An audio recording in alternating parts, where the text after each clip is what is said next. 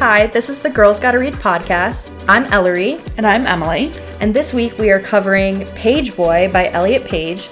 It's a new memoir that's out, and we wanted to cover this for Pride Month. Yeah, that's a very special bonus episode talking about Elliot Page's new book. I wanted to cover this specifically because I love Elliot Page. I loved him in Umbrella Academy. That's the only thing I've seen him in. But I also just love him as a person. Like, I followed him on social media for a while. And I wanted to pitch this to you kind of like a selling point of why you should read it, Emily. So do you want to hear about the reviews? Sure. Other than just me so far. Yeah. My review, I'm going to give it a 4.5. Okay. On Goodreads, it has a 4.1 out of 5. It has a 71% Google score, which that's pretty low. I'm not sure why. And then a 4.3 on Amazon. Nice. And then you might know Elliot Page from Juno, The Flatliners, and Umbrella Academy. Yeah, I'm a big fan of his movies.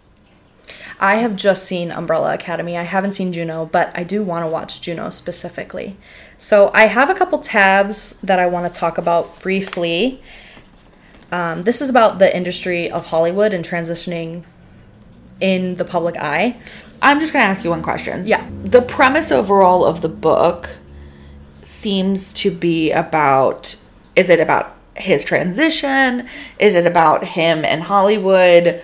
Because I really don't know anything. So it's about his transition and then also coming out as a lesbian previously. Okay. And then also his childhood. So it's a memoir, pretty much. Yes. Okay. Yeah. He's from Canada. He's from Nova Scotia, Canada. His nickname's actually the Tiny Canadian.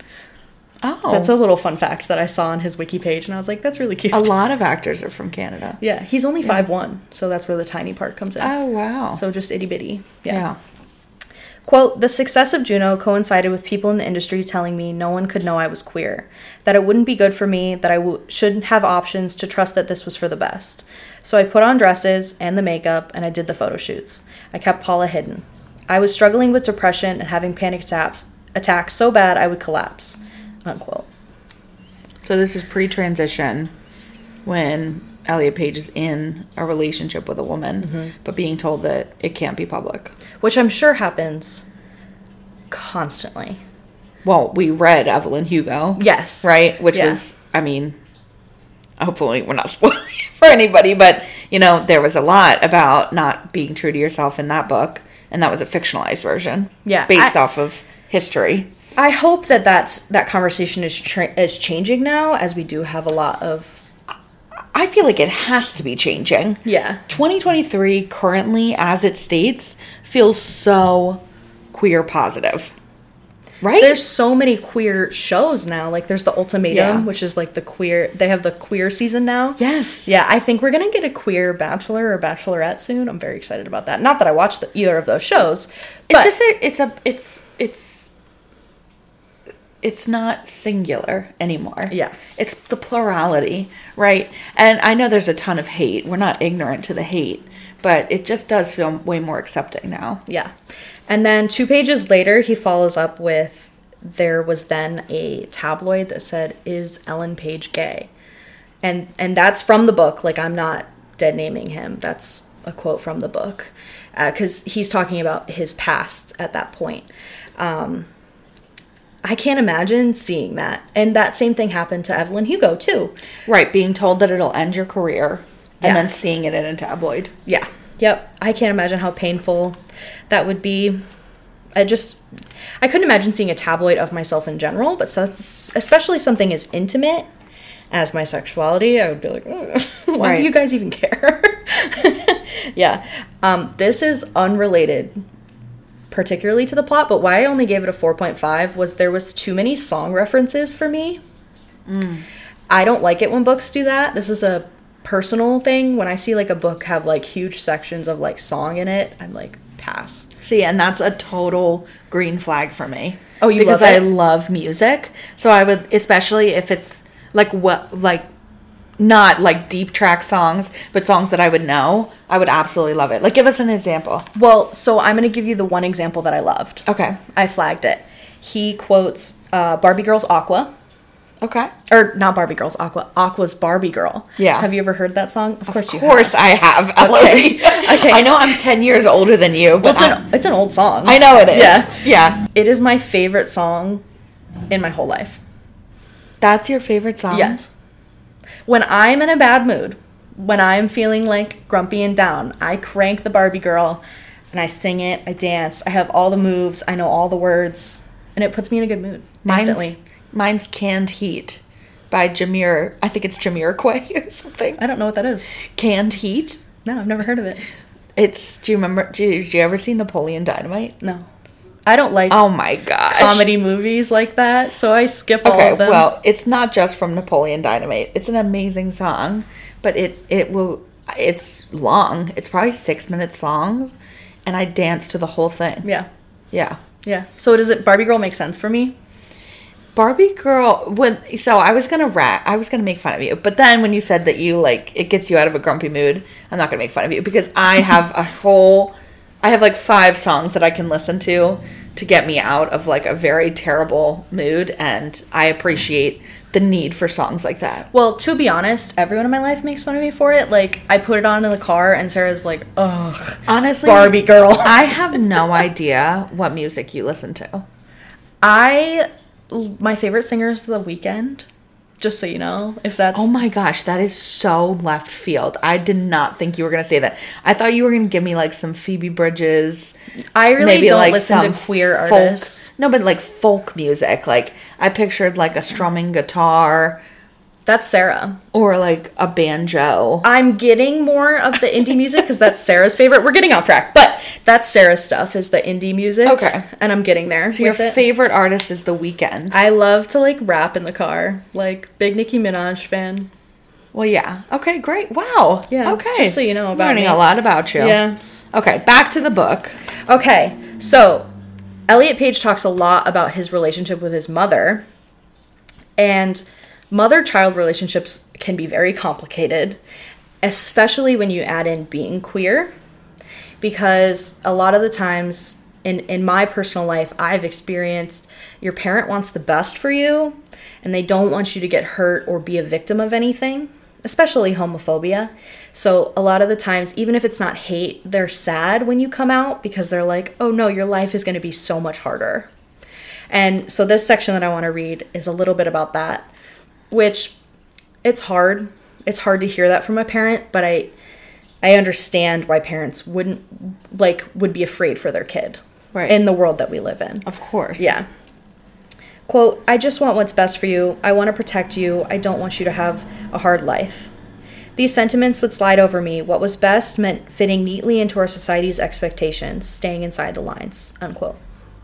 So that's kind of talking about the internal pain of being in the closet versus a mother's love of wanting to protect you, which Elliot talks about that a lot in this book. He doesn't have a relationship with his father. Later on he talks about he doesn't have a relationship with his father, but he does have one with his mother. Okay. And his mom is an ally now, which I appreciate. Yeah. That's not always the case that parents stick it out for their kid and support their kid. Right. Yeah. Yeah, it's not, this is what I'll say. It's not easily understood. And I have had a lot of conversations with a lot of people who are so against the idea of transgender because they can't understand it. And I was one of those people, but I was also one of those people that said, just because I don't understand something doesn't mean I'm against it, right? So I was like, I don't understand this, but I'm all for everyone living their truest authenticity. And I've always been pro-trans, even though I felt like I didn't understand it. It wasn't until I read books, specifically books as a media, that I truly understood why transitioning is so important. That's when I felt like I really understood, the importance of trans rights and having the ability to transition. I just felt like that that was the most eye-opening. So that's what I'll say. If you're somebody that struggles to understand a transgender person's experience and why they want to transition, read some of these memoirs, because hearing it in people's own words, it's very plainly understood. Exactly. When you can understand and when you can read someone's like very, very, very small everyday things are challenges, right? Like me as a cis woman, I can decide to wear jeans. I can decide I want to be more feminine. I can wear dresses. I can put on makeup. I don't have to wear makeup. I have challenges like that, which are not really challenges at all as a woman, but I have never once internally felt as though I shouldn't be a woman. I have never internally had to battle with my own gender and waking up in my body. I wake up every day and I'm like, oh yeah, this is my body. Like, this is me. Yeah. I don't have to actively think those things. I just go about my day. So it's literally the opposite when you wake up and you feel like you're wrong. Yeah. Like the equation does not add up. I don't think about my body at all. Right. Like ever, but reading trans novels and trans memoirs specifically, trans people, it's gender dysphoria. You think about your body all the time. Right. I only think about my body if like something on it hurts. Right. Exactly. Exactly. Yeah. You've put it so perfectly. Like I know when something's wrong, like when I'm sick. Yep. But otherwise, I'm just navigating the world. Yep. It's just a vessel. Right. So, it's so important to read these memoirs and these novels or other books about trans characters and trans people, because it really does open your eyes to the challenges that they face. That was my little sidetrack tangent. That's okay. It's actually perfect. It's hard to hear it's hard to hear about parents not accepting their children. Yeah. I think parents have a idea of what their child's life is going to look like, and when that vision is distorted or threatened at all, like it's challenging, but it's such an opportunity to learn and get to know your child in a way that you might not have had the opportunity before. Like if I had a child and they came out to me as trans, I would immediately go get books. That would be my move. I would be like, I'm going to have a conversation with you, and then I'm going to read. But it's so hard the only thing I'll say is it's hard to say that, right? It's because, like, I don't have any kids. Oh, yeah. Right? True. And every single person on the planet pretty much does the gender reveal, right? Yeah. So we do a big party. Is it a boy? Is it a girl? And it's like, in 18 years, that might be different. In 10 years, that might be different. Your child might, that's why, like, I'm kind of, like, anti-gender reveal parties. It's like, I'm anti-gender reveal parties, but that would be if I was having a baby with Sarah, which would be done through, like, IVF. Right. So it would be, like, very different. That's, like, gender reveals are definitely, like, a straight person, like, straight couple thing. And, like, as far as I've seen, it's most of the time. Right. So, I don't know. Personally, for me, weird. Yeah. Especially since, like, they started a wildfire in California. So it's also funny because, like, being a nurse, I work in a predominantly female-driven field, and there are so many women pregnant right now. I can count like maybe 2 out of every 10 pregnant women at my job who actually know what gender they're having of their baby, because medical professionals don't care. They just want 10 healthy fingers, 10 toes, healthy baby. Like, oh no, it'll be a surprise. Who cares? Like, it's way more important that, like, so I thought that was kind of interesting. Yeah. But anyway, keep going. It was perfect that you brought it up, though, why it's important to talk about trans rights and then read novels like this, because the part that I just wanted us to talk about that I flagged was that research shows that transgender and gender nonconforming youth are 4 more times likely to have an eating disorder. Oh, for body dysmorphia. Yeah, which are super deadly. Because, I mean, if you think about it, when you're going through puberty as a woman, as, like, a cis woman, you're, like, when you're growing, like, you're developing, like, boobs. What's a fast way to not have those? Like, being thinner. Right. Like, because when you start gaining weight as a 12-year-old, that's what happens. At least to me. Right. Yeah. So. Wow.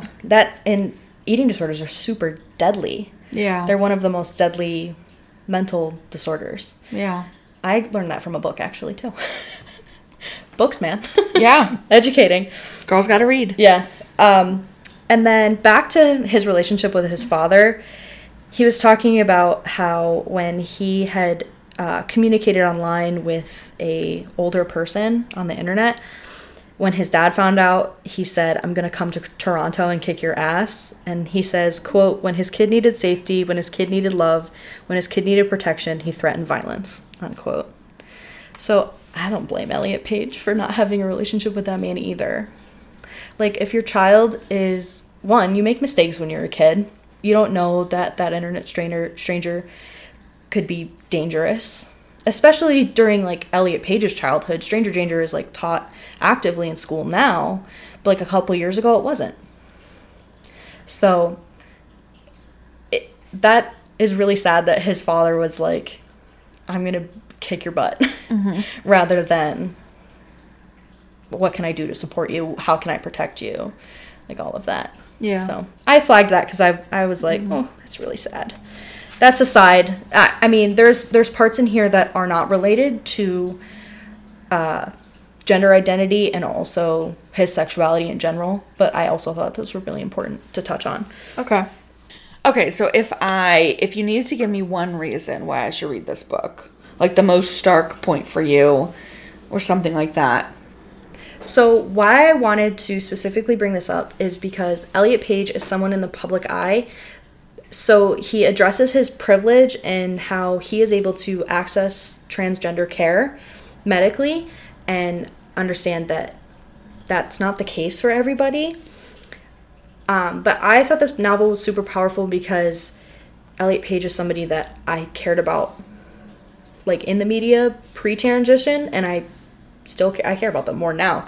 I mean, like, look at that cover. We can cut that out, but that's so dumb. Like, he's very handsome now. Mm-hmm. Like, I was not into him before at all, but now, hot damn. Mm-hmm. That's dumb. I talked about it with Sarah. Sarah and I both have a crush on him. A little bit of competition there. Doubtful, because he's an actor, but... but I wanted to read... The last quote that I want to read is about gender-affirming care. Quote, "This is a complicated matter to write about because some people who are reading this have to wait years and years to finally have their surgery or will never have access to gender-affirming care. I can imagine anyone who would feel angry, resentful, and roiled by my privilege, what it allows me. Time during a pandemic to not work and self-reflect. I am not from a place where it is illegal. I was able to go to a private clinic and pay approximately $12,000. I had a place to stay, a friend who had the energy to care for me, food to eat as I recovered, and a job right around the corner." Unquote. So he was in a position of privilege, like financially and then also access-wise. But I still felt like it was super important because it's something that was in the media a lot, talking about Elliot Page's transition. And this is kind of seeing behind the curtain of that. Yeah. So yeah, I would highly recommend it, especially if you don't mind songs, I guess. Yeah. And books. No, that was a huge check mark for me. So I think I will borrow that and read it from you. Perfect. Yeah. Perfect. Yeah, my favorite one was Barbie Girl. I think it's because I'm not a super musical person. Like, I like listening to music, but, like, I can't carry a beat even with clapping. So when I see it in a book, I just read it. Okay. Like, I don't sing it in my head.